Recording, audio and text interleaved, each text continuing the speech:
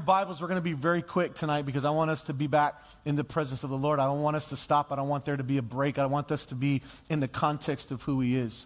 We've been in a series entitled Built to Last. That's where we've been, trying to strengthen and advance our families and strengthen and advance our faith, because we believe at Westover Hills that strong faith builds strong. Okay, so make sure you've been here for, the past year, okay? Strong faith builds strong families. And you may say, but I'm a single unit right now. But one day we hope, and you do too, that you won't be a single unit forever. And so these are great principles and ideas that we've been teaching on to help advance you. And so tonight I just want to quickly, I'm really just going to be able to read my text. I'm not going to be able to get to my points. All the points are there on the app because I want us to really spend some time in God's presence again tonight. But I want to take us to like a passage of Scripture that maybe you read when you were 4 years old, or maybe you heard a song if you've been in church, when you were in church, kids' church. There's an old song, "The wise man built his house upon the rock." The wise man. I remember singing this as a kid. My mom was our Sunday school teacher for a long time, and so she made us do the motions, and she made us, sing all the songs. And I'm grateful to that because now I know the song. But it's a principle in God's Word. And I want to take you to the book of Matthew because we've been talking about this built to last concept. Matthew chapter 7, Jesus has been teaching for 2 chapters.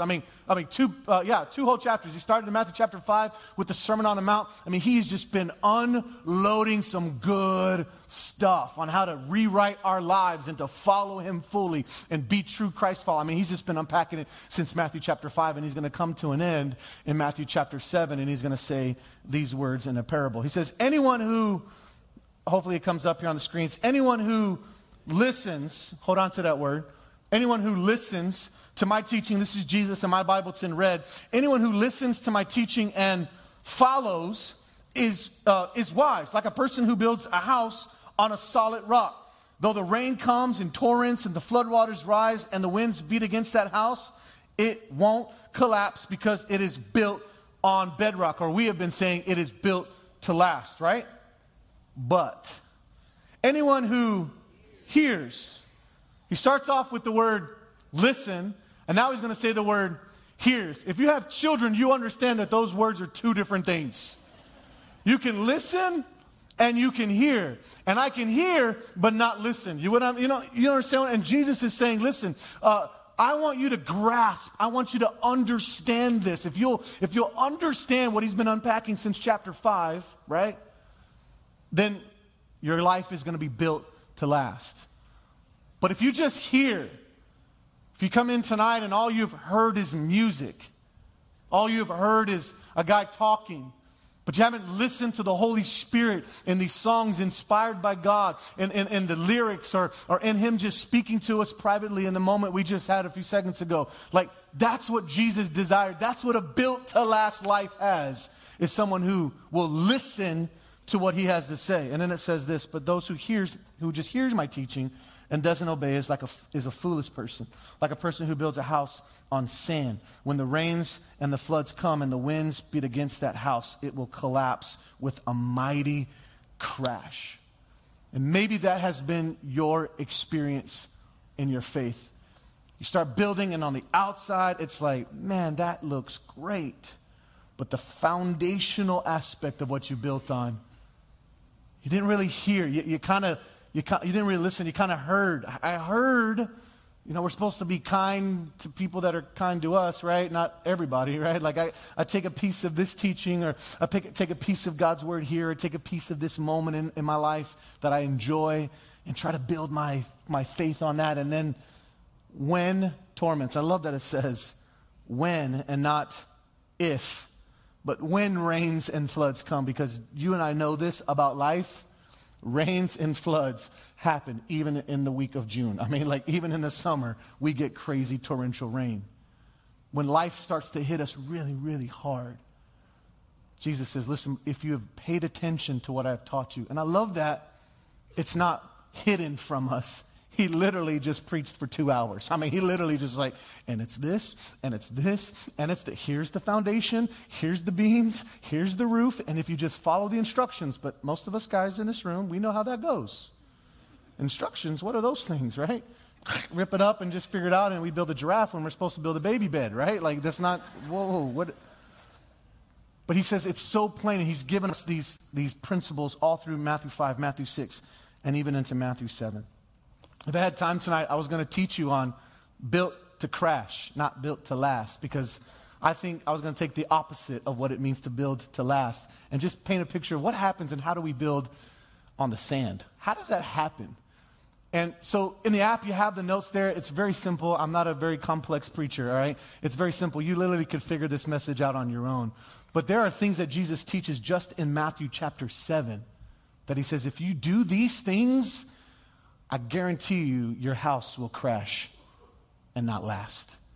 And it is God's heart that you last. Amen? That you last. That fathers, when you start your family, that when you're a grandfather, you're still serving the Lord. That teenager, when you graduate high school, when you get into college, and when you leave college, that you're still serving the Lord. That when you get married and life changes drastically, that you're still serving the Lord. Because I know sometimes marriage can make you not want to serve the Lord anymore. I get it. It's tough. But the goal is that you truly stay together. And Jesus just gives us, and I'll go over them really quickly. We have a little bit of time. I'll go over them really quickly. Number one, if you want to build a house that crashes and not that lasts, you don't deal with sin in your life. You just let it go. You just let it hang out in your heart. You don't deal with it. You just kind of let it hang around and be a pet. We have a pet now. We've never been pet owners in the 14 years of my marriage, but last year we got a pet.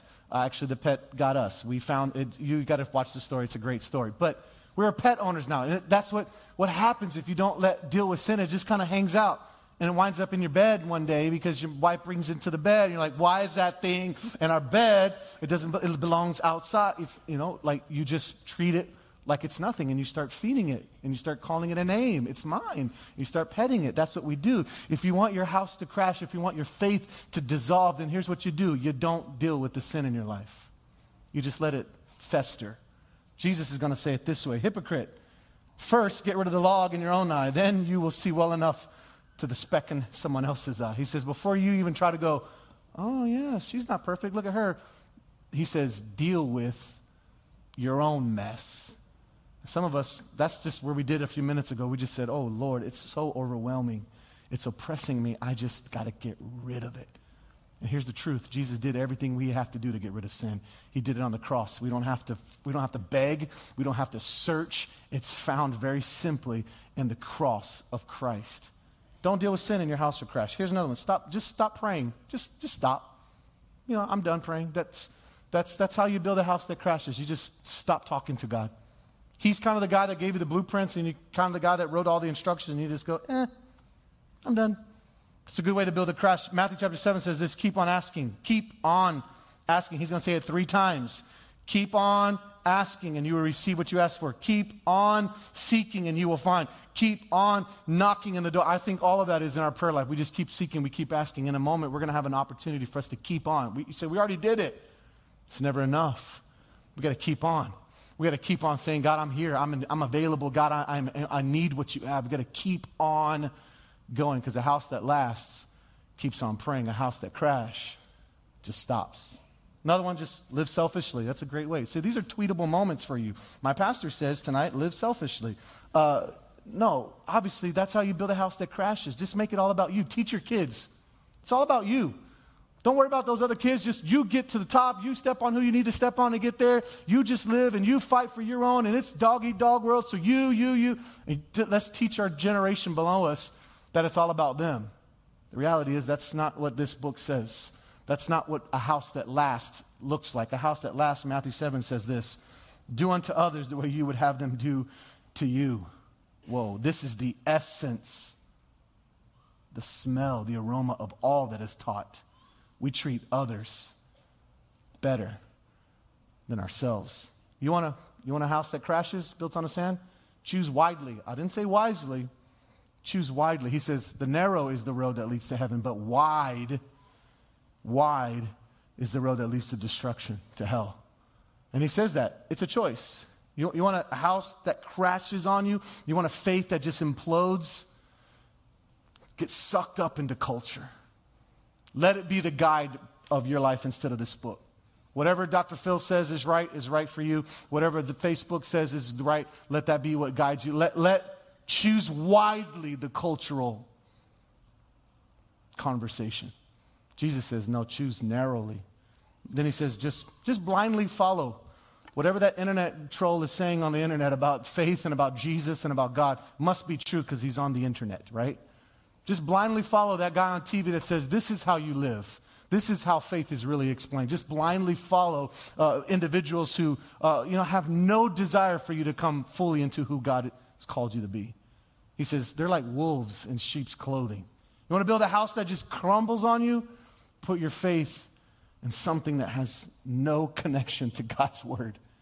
Google says it, so it must be true. I searched it, so it must be true. I'm not here to anti-Google. I love Google, right? But the idea is if I'm living my life, I'm not going to blindly follow culture. They say it's okay in my life to cohabitate. It's okay in my life to drink and party. Listen, I'm going to choose narrowly, and I'm going to blindly not follow. I'm going to open my eyes. I love that Jesus says it's really plain and simple. And then lastly, you just want to build a house that crashes? Just fake it. Just come in here week after week and be like, I know how to do this, right? I know how to do that. I know how to close my eyes and sway, right? Just fake it. If you want to build a house that crashes, just fake it. Matthew chapter 7 says this. There'll be a lot of us in this room that'll say, Lord, Lord. We'll call it, Lord, Lord. I put my hand on that person's shoulder. I pray. Lord, Lord, I went to every men's encounter. Lord, Lord, I went to every young adult event. And Jesus is going to say, but I don't know you because you didn't actually do anything I asked you to do. If you want to build a house that lasts, there's some obedience that follows that. And he's laid it out. Matthew 5, Matthew chapter 6, Matthew chapter 7. I mean, it's not hidden. It's right there in the book. I don't know about you, but I want my kids to serve the Lord when they get to my age. I want to be a grandfather that looks back and my son is either preaching one day on a platform I'm preaching on or leading worship. He loves to sing. That's my prayer, that the generation behind me would serve God in a greater way than I ever did. If we're going to build a house that lasts, we're going to have to say, God, I want to do what you've actually called me to do. So, amen? Very simple tonight, because tonight I want us to not fake it anymore in worship. I want worship to be something that we authentically engage in. So I'm going to ask in this next session, we got about 10, 15 minutes still. We built it intentionally, okay? Put the cell phone down. Stop counting the lights on the ceiling, okay? We already know how many. Ask Pastor Jim. He knows exactly how many lights are in every one of these things. I mean, he knows it. Ask him. Stop counting the ceiling tiles. Stop, counting the laces on the tennis shoes up here. Just maybe for the first time in a long time, stop faking it. Because God's here. And everything that he offers is real and authentic and can transform your life. And when the storms and the rain comes, you don't crash. You last.